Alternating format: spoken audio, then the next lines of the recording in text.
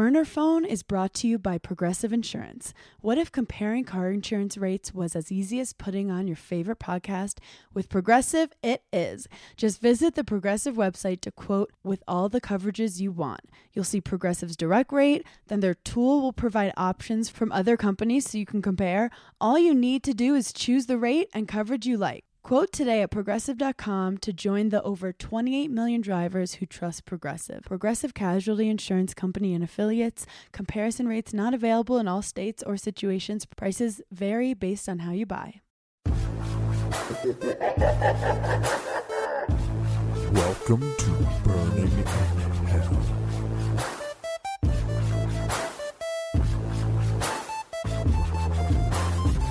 Today, I have a very special guest all the way from the West Coast, just for my podcast. Just kidding. She's on a promotional tour for her book, but her name is Komalesque. She's a motivational coach. The first guest I've ever had who has a TEDx talk. She quit her corporate job when her poetry on Instagram grew 200,000 in a year. Holy smokes. And she's the author of the book Unfollowing You, out now, available on Amazon, pretty much anywhere. And lastly, she loves helping people be more themselves. Kamal, welcome to hell. Thank you for having me here. She also took out a notepad because she likes to doodle when she talks, which is adorable. I get a little nervous, so, you want to talk about my demons, I have to not look at you, and I'll just doodle away. These are all coping mechanisms, people. So how'd you start becoming a motivational coach? That seems very intense. I envision like a guy with a really awkward suit on just yelling at people on a stage. That is definitely not me. That's not you. When I left my consulting job, I started getting a lot of friends asking me for advice on how to get into the consulting world and also just help on their resumes. I had hired a lot of people and also fired people in my previous roles. Yeah, so as a management consultant, you go in, I would go into hospitals and help them hire a bunch of people for their application implementations and also weed out the people that didn't really quite fit in. Were you good at firing people? Sadly, yes. Why do you think you were good at firing people? Because my director would make me fire people, and he was just like, "Oh, you're a little bit more ruthless, and you don't mind." I was like, "I mind. I just understand that it needs to be done." But so you were able to separate kind of like your empathetic side from your, or maybe you're being empathetic towards the business, knowing that this is beneficial for the business.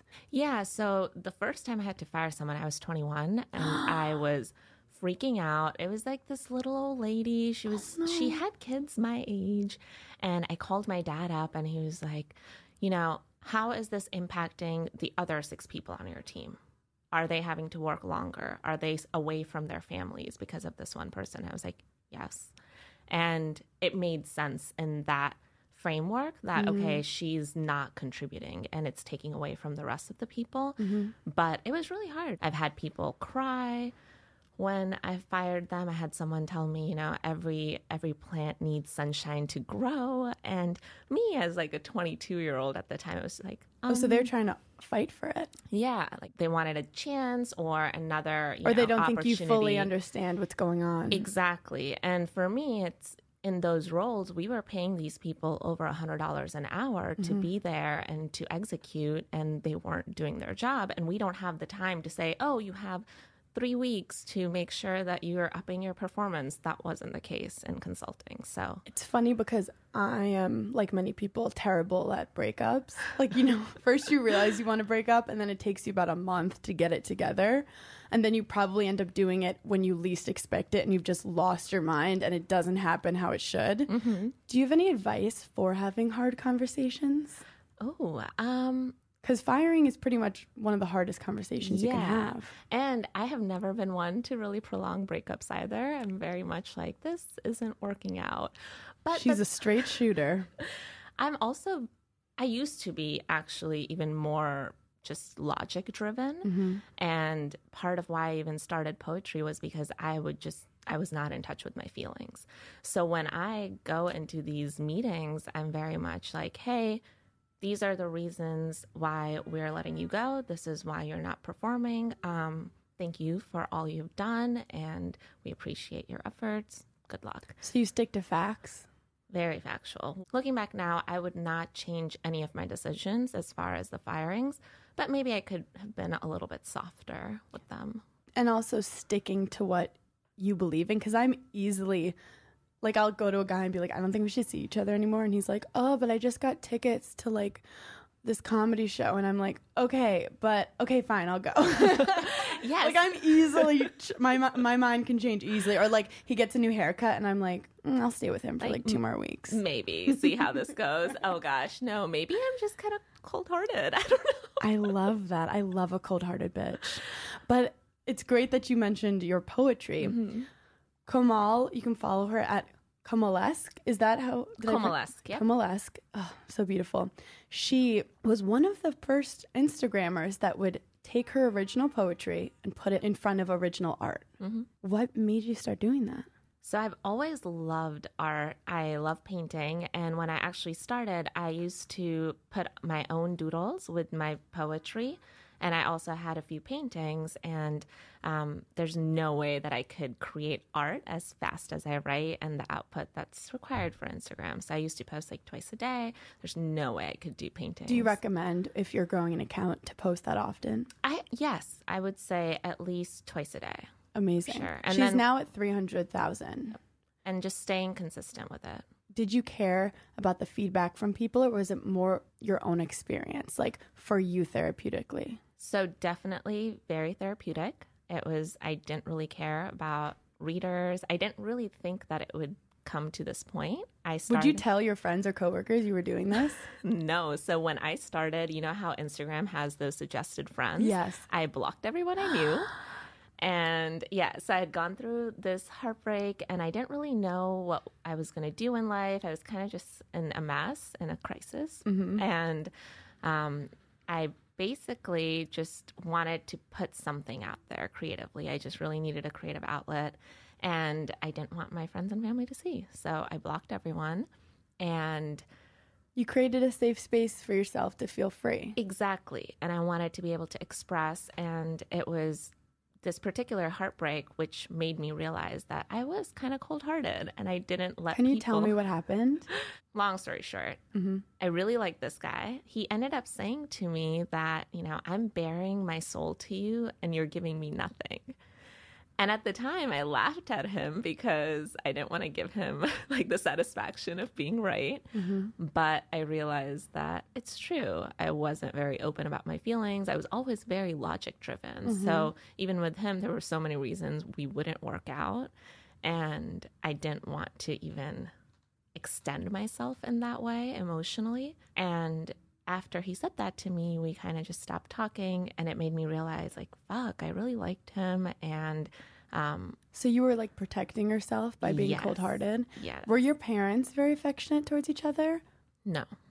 And so growing up, my dad's the kind of person, and this is, I think, very common in South Asian families. We don't really show a lot of affection. Where are they from specifically? From India. Mm-hmm. So, and I'm an immigrant as well. We moved when I was 10. And my dad, like growing up, he's very much like, if you need to cry, go cry in the bathroom. Like very, like man up kind of person. At least he let you go to the bathroom. Yeah, that, exactly. It's funny because it's like India, no emotion, and like probably not talking a lot about relationships and intimate feelings.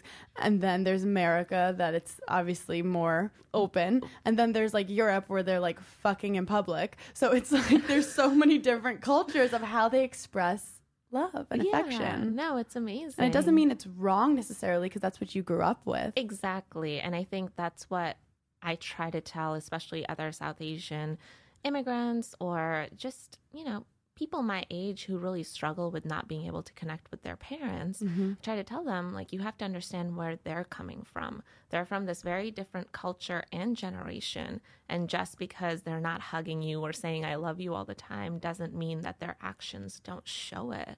And I feel like a lot of people just lose sight of that. So why do you love writing the poetry?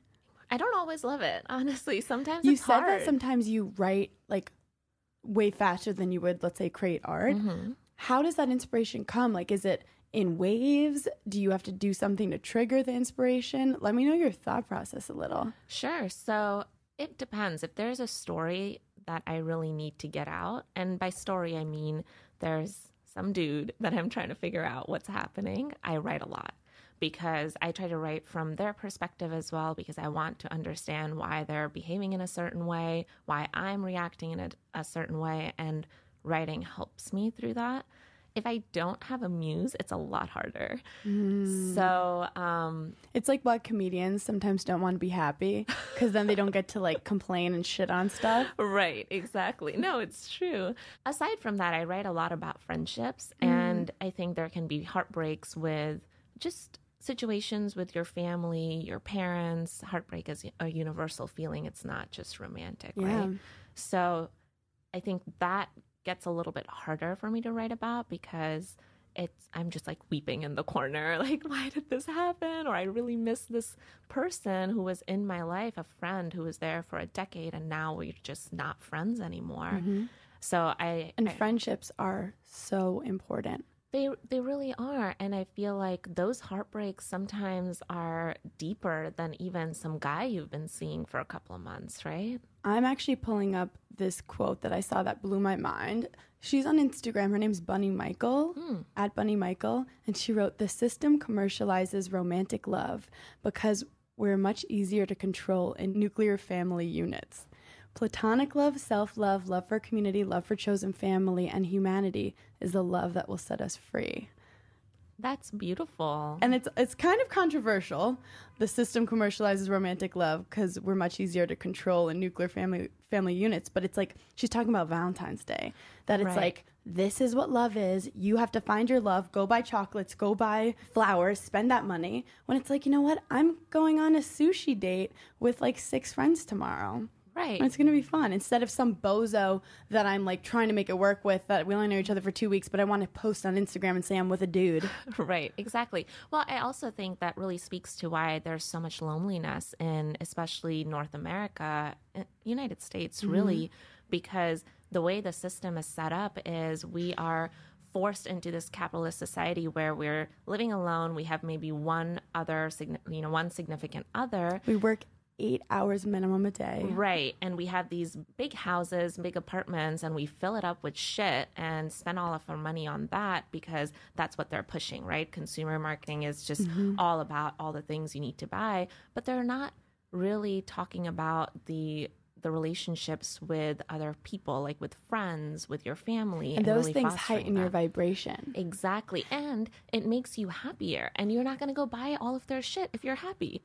It's so true, because you buy shit to try to gain something and to raise your vibration. But having those materialistic things, I think having extra shit lowers your vibration. Absolutely. I think it's like if you're feeling an emptiness of some kind, fulfill it with creativity, fulfill it with love, fulfill it with connection, romantic or friendships. Right. I mean, I was a tennis player and I felt empty, and I thought that winning was going to fulfill that emptiness. And I did not have good friends. All the girls I knew I was competing against, and we'd be friendly, but in the back of my head, I'm like, I'm going to fuck you up on the court. That's not friendship. No, and I know not. that she was thinking the same thing about me. Exactly. So it took me some time to realize girls aren't the enemy.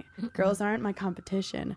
Girls understand me better than anyone in the world. Exactly, because they've gone through it. They get it. I kept putting on this mask of, I know what I'm doing. I belong in this position. I belong at this table. And I would never really allow myself to connect with people. I had no relationships, like not just intimate ones, but friendships even.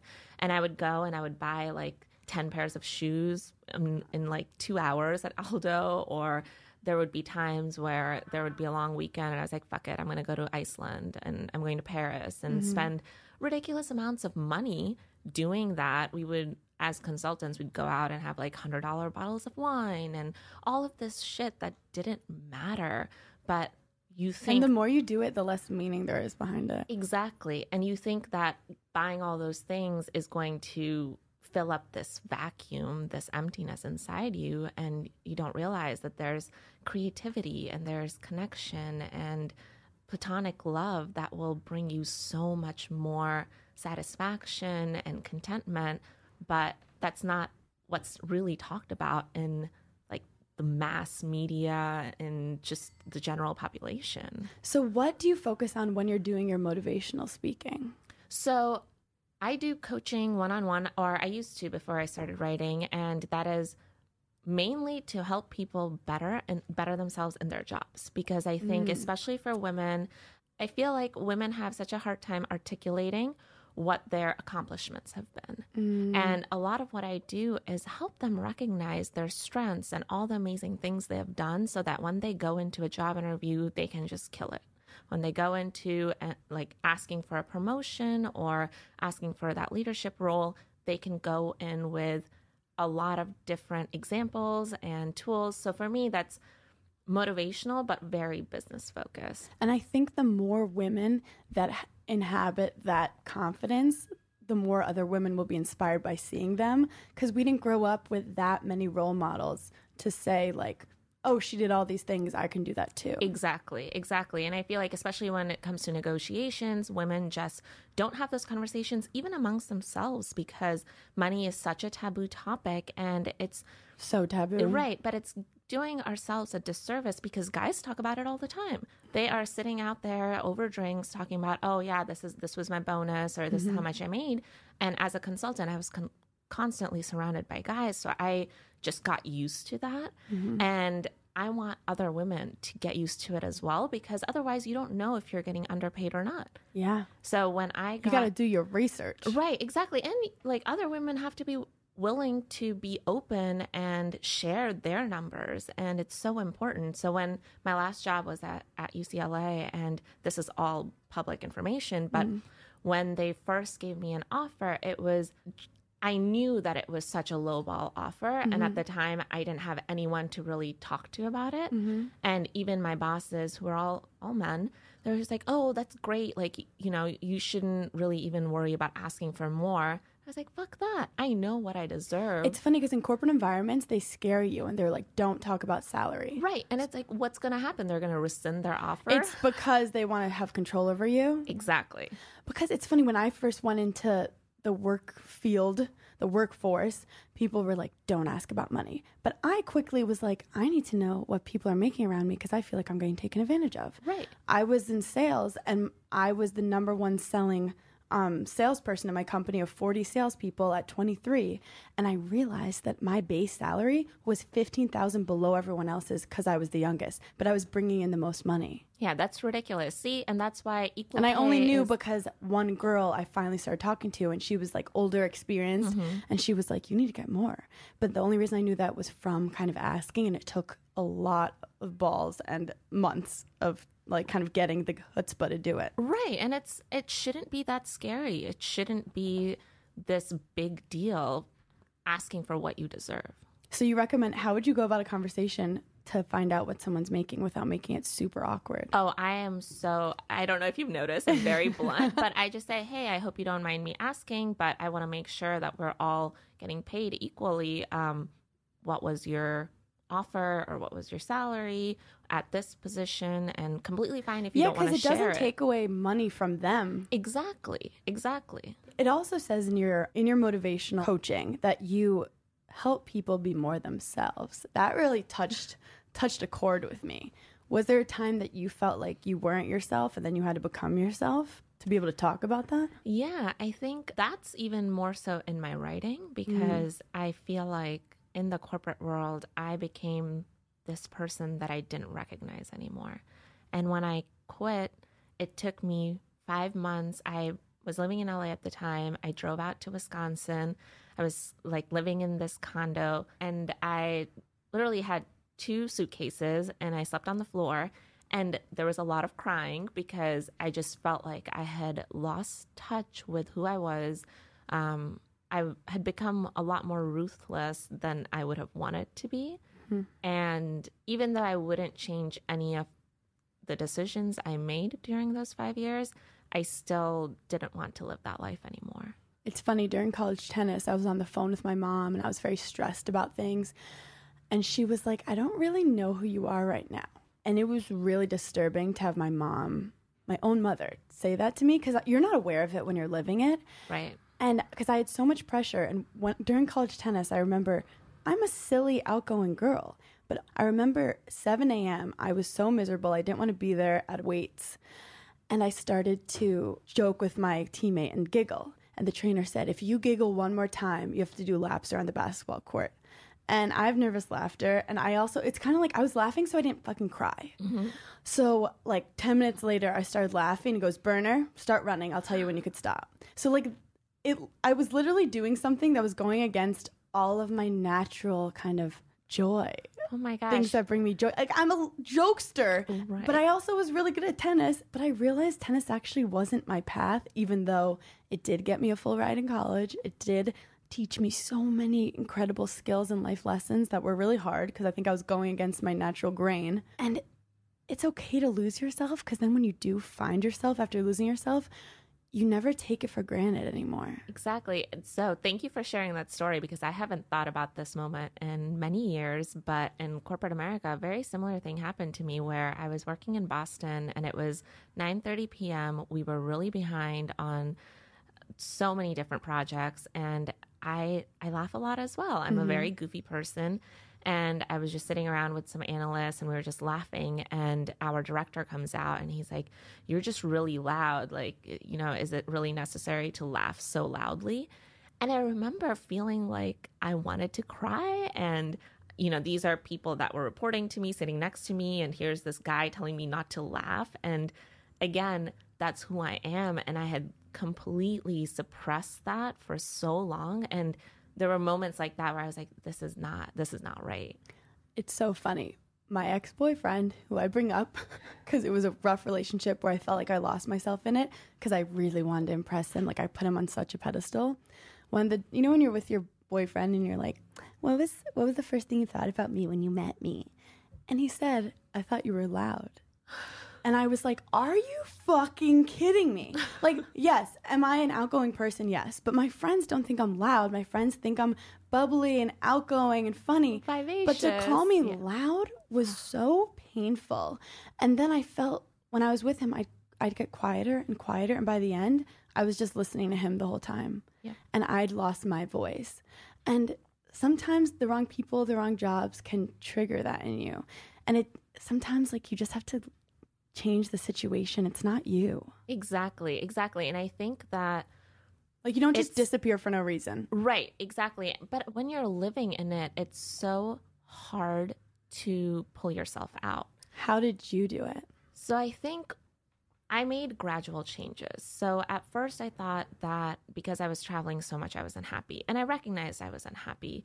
And again, I'm very logic driven. So every time I would think, oh, it's because I'm living in this city that I'm unhappy. So for 7 years, I didn't live in the same spot for more than 9 months. Wow. So I was constantly moving. And then I was like, okay, maybe it's just consulting. I'm unhappy because I'm traveling all the time. I don't have a routine. I moved back to LA to be closer to family. And within maybe five months of my new job, I was like, I'm still unhappy. And I don't know what it is that is causing me this unhappiness, but it's here and I can't ignore it. So I think getting in touch with yourself and then recognizing that, are you complaining like 80% of the time? And if so, you need to do something about it. Yeah, it's like understanding the voice in your head is your best friend. And it's like, would you want to be with a friend who complains all the time? Right. So it's like if you're realizing most of your conversation is negative, something needs to change. Exactly. And that I used to think my voice in my head didn't affect me. Like I was living my real life and who cared what was going on in my head? It wasn't real. It wasn't out there.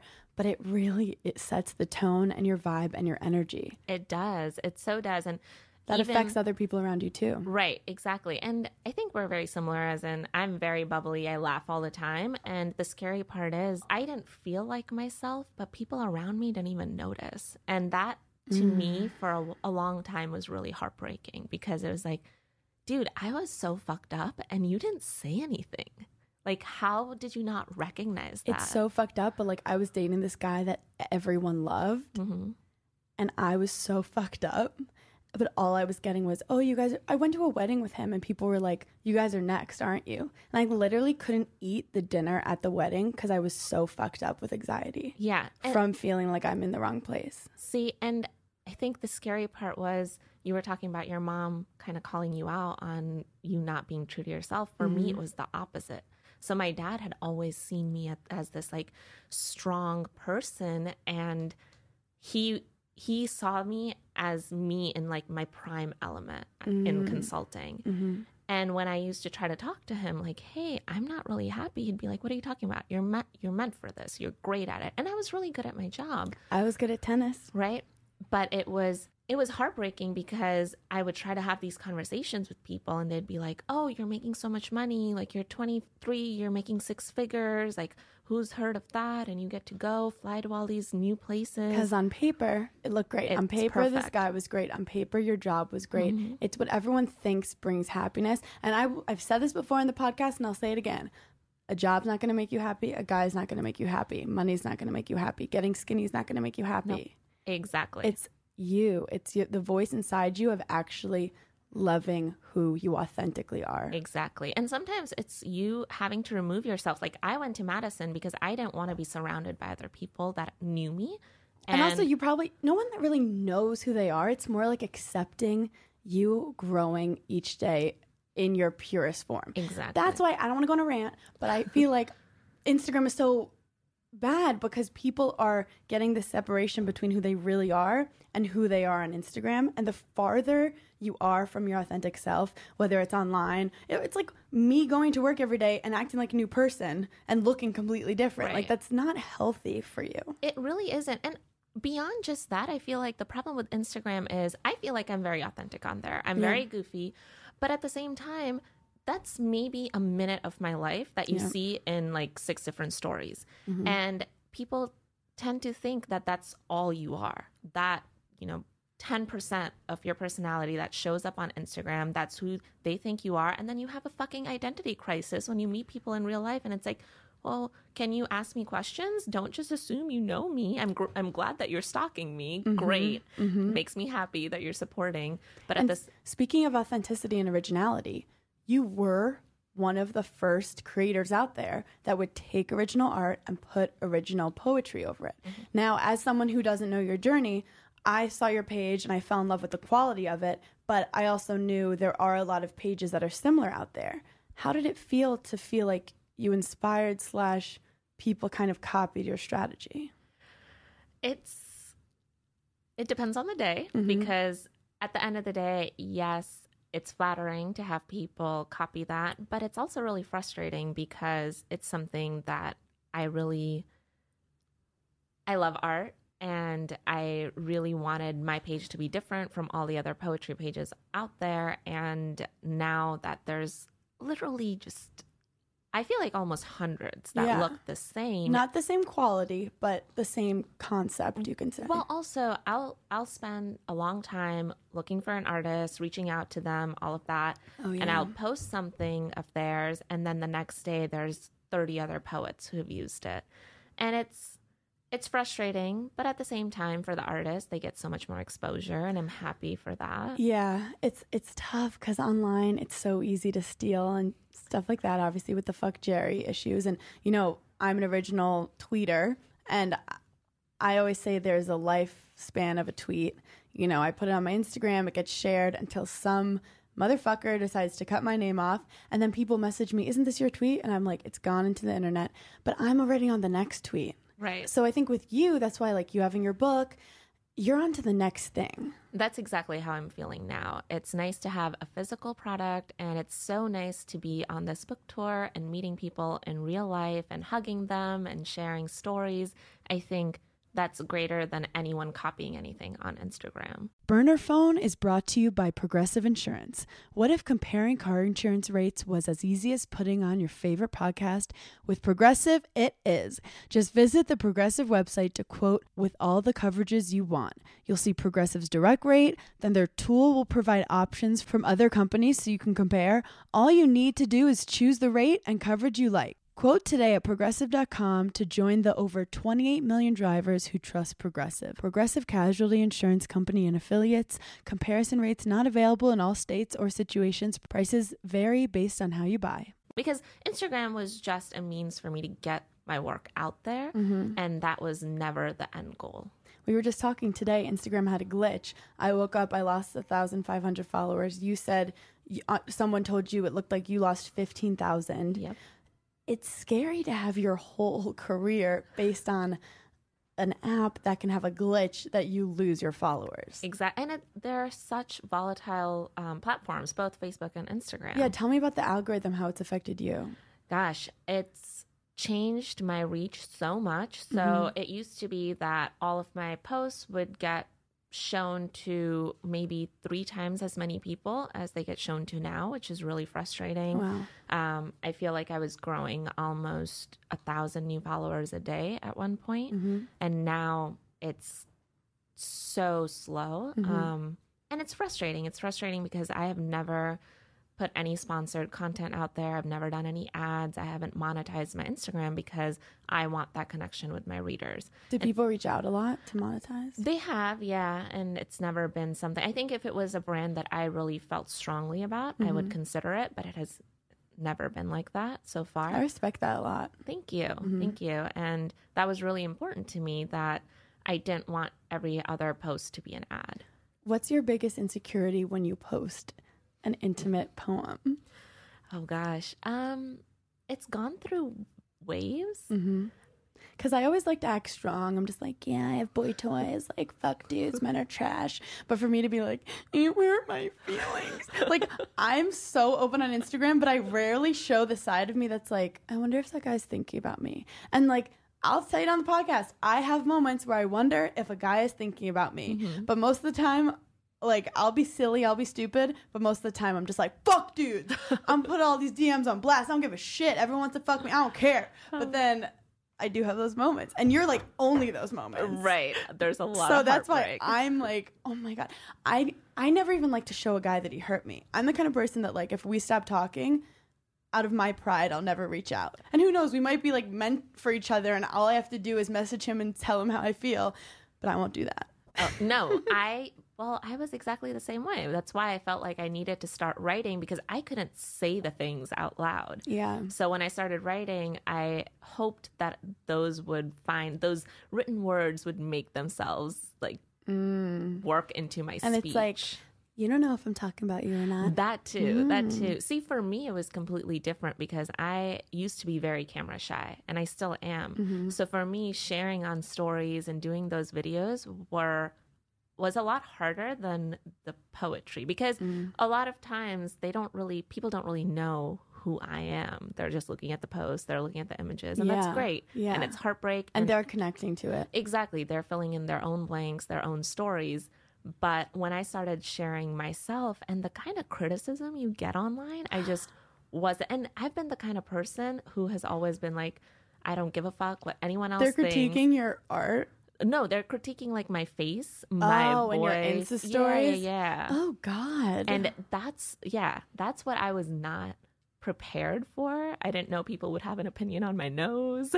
What have they said? Oh, they're just like, just saying that I have a big nose, or some people love my voice and they're like, oh, you didn't do a video today, I miss your voice. And some people will be like, your voice is so annoying, you always look the same. It's like, it's my fucking face.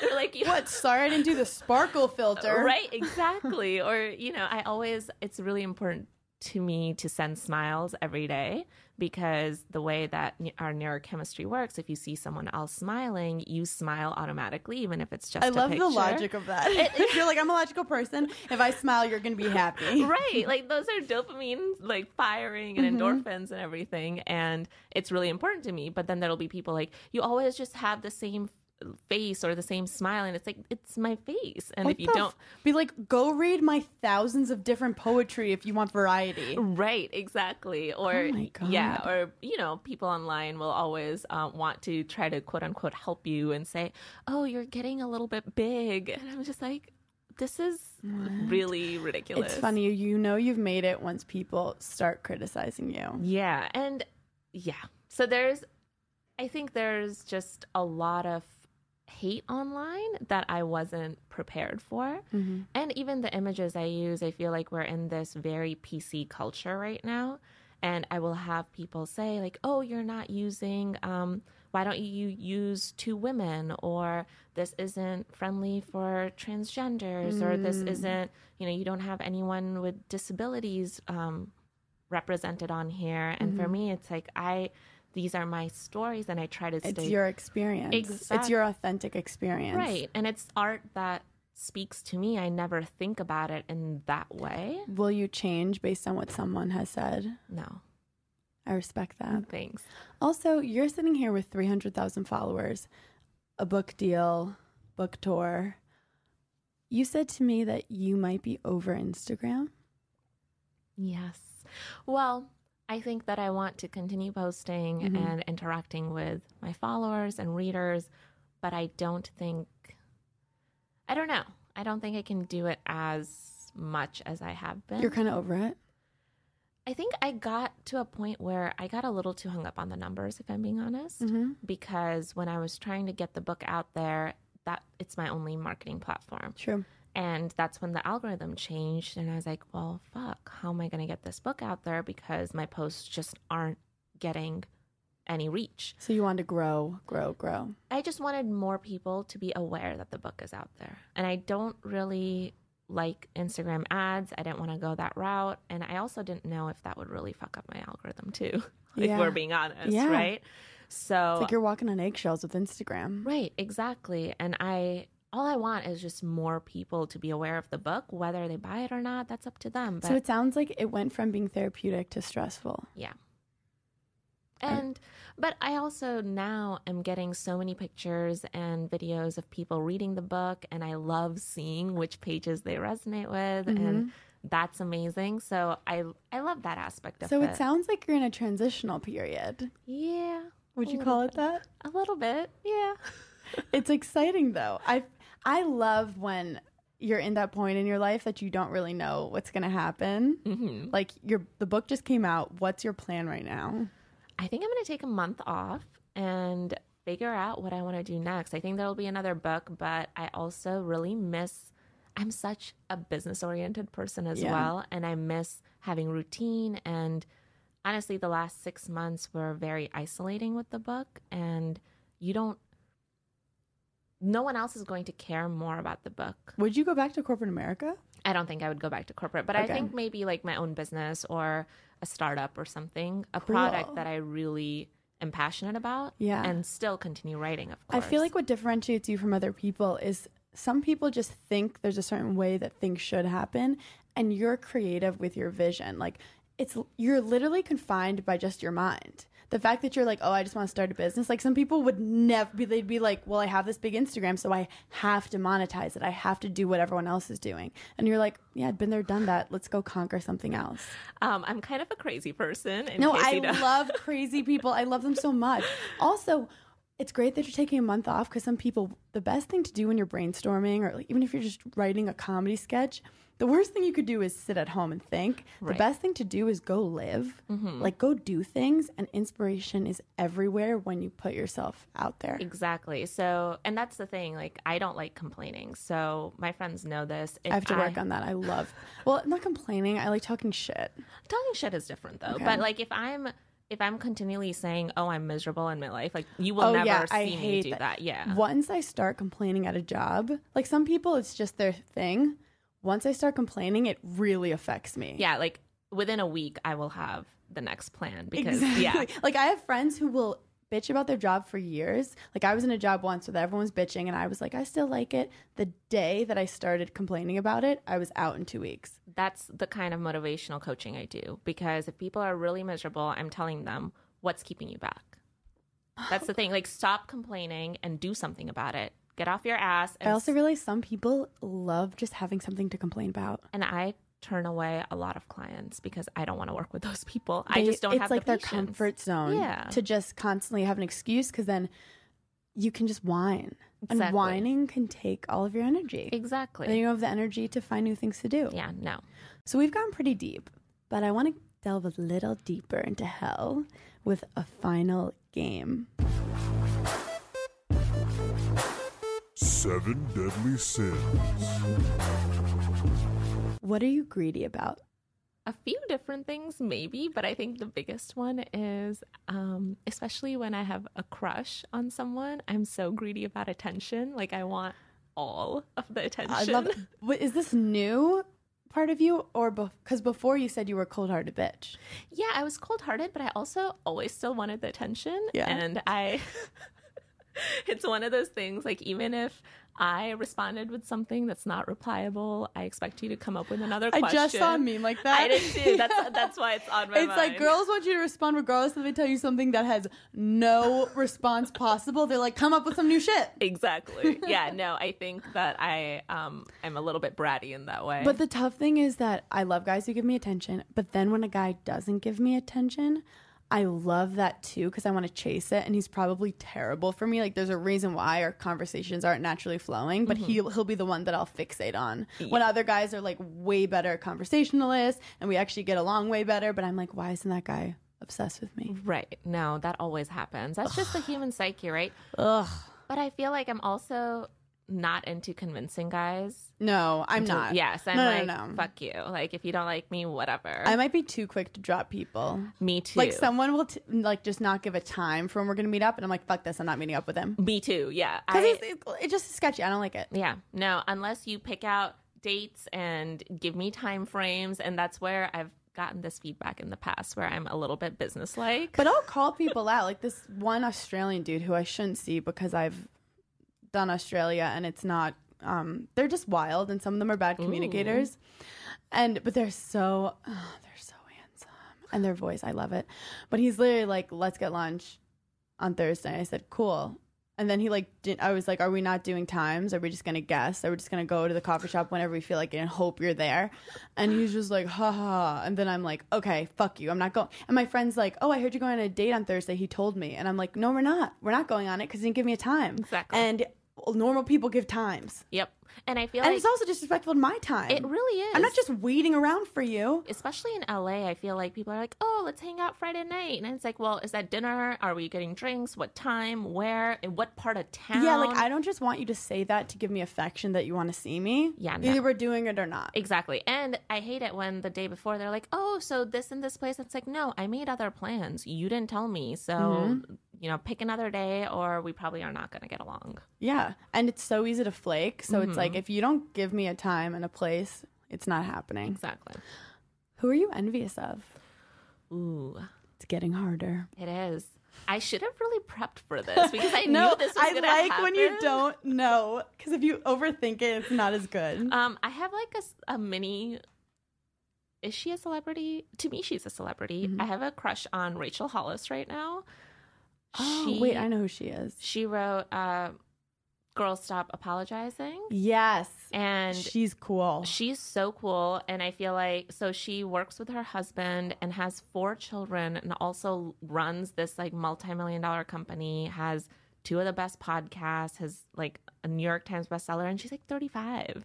She's one of those people that they say, like, if someone's making you jealous, that means you want to do it. So like use her for inspiration to be like, that's what I want to do. Yeah, no, that's exactly it. So I feel like she's like, such if it lights a fire under your ass, take it as a message from the universe. Yep, she's a great role model. And I feel like everything she's doing is also achievable for me. Yeah. So it's envious is like your path is similar. Yeah. I think there are a lot of situations that if you start feeling envy, be like, am I envious of them, or is it just me now discovering what I want to do? Right. And that's why I don't think it's like a positive perspective. Yeah, I don't think envious is the right word, but it's definitely, she's someone that is paving the way for me because... So cool. Yeah. What are you gluttonous about? Ooh. Like, you seem so kind of rigid and logical with your life. When do you like let go? Oh, a lot. So when I let go, I completely let go. So I'm gluttonous about definitely sweets, but that's, dessert. And what kind of dessert? Oh gosh, all of it. Brownies, cupcakes, red velvet cupcakes. Oh yeah, we walked into a coffee shop. She goes, I'm gonna have the red velvet cupcake. I'm like, okay. And then she's like, actually I shouldn't. Actually I should. Well, I would have, except it looked like they used too much food coloring. It was way too red, and I don't like that. I respect that. Thank you. I respect that. Also gluttonous with travel. I go a little bit overboard. What is overboard with travel? Like, I will spend a little too much. Yeah, I will plan like a week, not even plan. I will buy a ticket a week in advance for an international trip, and then I will just spend way too much money on hotels, and I don't plan anything. Do you go alone? Mostly, yes. Wow. I love traveling. Do you have any advice for people traveling alone? Don't be scared of it. I feel like a lot of people worry, and most places in the world are very safe. People are very welcoming. Go to cafes alone, go to bars alone, and talk to people. But I love having Intimate conversations with people, and I love hearing about what makes people happy and what they feel really accomplished by. And those are the questions I like to ask when I travel. I love that so much. Thank you. When was the last time you experienced wrath? Do you get angry? I do get angry. Oh, I get very angry. I used to be really hot-headed. This is a really silly one. Okay. But last week I was on book tour, and I had this is so silly. I had this really weird dream about the guy that the book is based off of. Oh my God. And he was with a girl, like some random chick, and super PDA. And part of the problem with us was like he's not very affectionate. Mm-hmm. And he was super PDA and then ignored me. And I woke up from this dream like angry. I was like fuming. And we've like kind of been friends recently, and he was trying to talk to me, and I was like, you know what? I'm really fucking pissed at you. Wait. So you're like talking to him right now? No, not in that way. Like, not. Is it really not in that way? It's not in that way. We're just friends. Like, so you just kind of like who he is as a person. You still want him in your life? Yeah, he's super smart. He's very supportive. I really value his opinions in my life. And he's seen me through this whole journey. Mm-hmm. So it's important for me to hear his perspective on certain things, and I allow it. But and I told him, I was like, I had a dream about you and I'm really bad. I know this isn't logical. What did he say? He was like, what am I supposed to do? Like, what did I, and I didn't even tell him what the dream was. So he had no chance of overcoming it. It was just like, that is so don't funny. Talk to me for 2 days. When was the last time you were a sloth? Because you've had a busy last couple months. No, but I was super slothy. Oh gosh. Slothy, I love that. So slothy. Feeling slothy. Hashtag slothy. There were like 5 days, I think 3 weeks ago, where I didn't leave the house for 4 days. It was really bad. But I think that was also not good for my mental health. Why did you do it? I was feeling really overwhelmed by all the book stuff. Some of the early reviews were coming in, and most of them were great, but we always fixate on the not so great ones. Yeah. So I was feeling really just overwhelmed by what was going to be next, and I didn't want to deal with So you were people. kind of in your head for 5 days. It was really bad. How'd you get out of it? I told my friend, and I think that's the biggest thing. If anyone is having trouble, and if you're like me and isolate yourself, just tell one person, and having them give you the perspective of, dude, your book is coming out, or these are all the other great things in your life. You need to just get over yourself is so important. Because you spiraled, and someone just needed to like take you out of that spiral. Yeah, just like be like, hey, this is a whole back to reality. Exactly. This is the world. Like, you are not in the real world right now. You're in your own head. And I think over the last year that's happened more often than ever in my life, because I've never been so isolated. And writing is just such a solo task. And you are so in your head when you write. Oh, God. So I've been really grateful for some really amazing friends. When was the last time you let your pride get in the way of something? Like your ego? Yeah. That usually happens with men in my life, where I've gotten a lot better over the last year, because that's why I started writing, where I'm like, hey, I do kind of like you. Maybe we can hang out sometime. But before that, I would not let men know that I liked them at all. Also, history tells women, like, don't you dare chase a man. I'm sorry. I walk into bars. I see what I'm dealing with. These guys are as insecure as you are. Right. So it's like, it doesn't hurt for you to go and talk to them. And then if you realize that he's not reciprocating, who cares? Well, and that's the funny part, where I love picking up men. I love going into a bar. Good for you, girl. Good for you, girl. So I have no problem saying, hey, I want to go out on a date. Yeah. And any of that, like the first But few. feelings. Yeah, when it's like, oh, I actually really like you. Or, oh, like, are we going to be something? Yeah, I can't. Last question. When was the last time you lusted over someone? So I've had the biggest crush on Tim Ferriss for a really long time. Oh my gosh. Which is so, I know. Everyone thinks I'm so weird when I say that. I actually haven't listened to his podcast. Does he have a hot voice? I don't know if it's his voice. It's just I love the way his brain works, and I just want to like be like, hey, what up? That's the most romantic thing I've ever heard. Oh my gosh. I like date jocks, so I've never once been like, I like the way that I was I like how his brain works. No, I'm like, I like how his dick works. Anyway, so I want to end with one final question. What advice would you give to people for coping with hell? Take care of your bodies.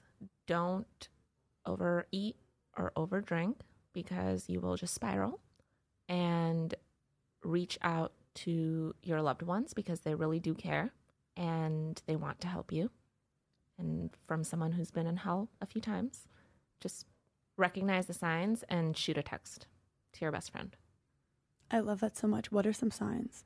Some signs for me, it's when I'm eating a lot of junk food, when I stop going to I love going to hip hop cardio. And if I stop going to my workout classes, I know there's something off. Also, if I start canceling plans or not really making an effort, all three things: eating, no working out, and not being social. So put yourself out there. Even when it's hard, reach out. People care about you. Yeah, and I think that sometimes we get caught up in this, oh, this is self-care. I need to be by myself and take care of myself. And I think that's kind of not right. I feel like people will cancel in the name of self-care, but sometimes wallowing in your own feelings at home is not the self-care that you need. You need to be out in the world. I think that technology is screwing us over because it didn't used to be that you can cancel an hour in advance because, oh, you feel a little bit shitty. No, you make the effort. You go out because your friend is going to be waiting there. And then when you see them, you're happier.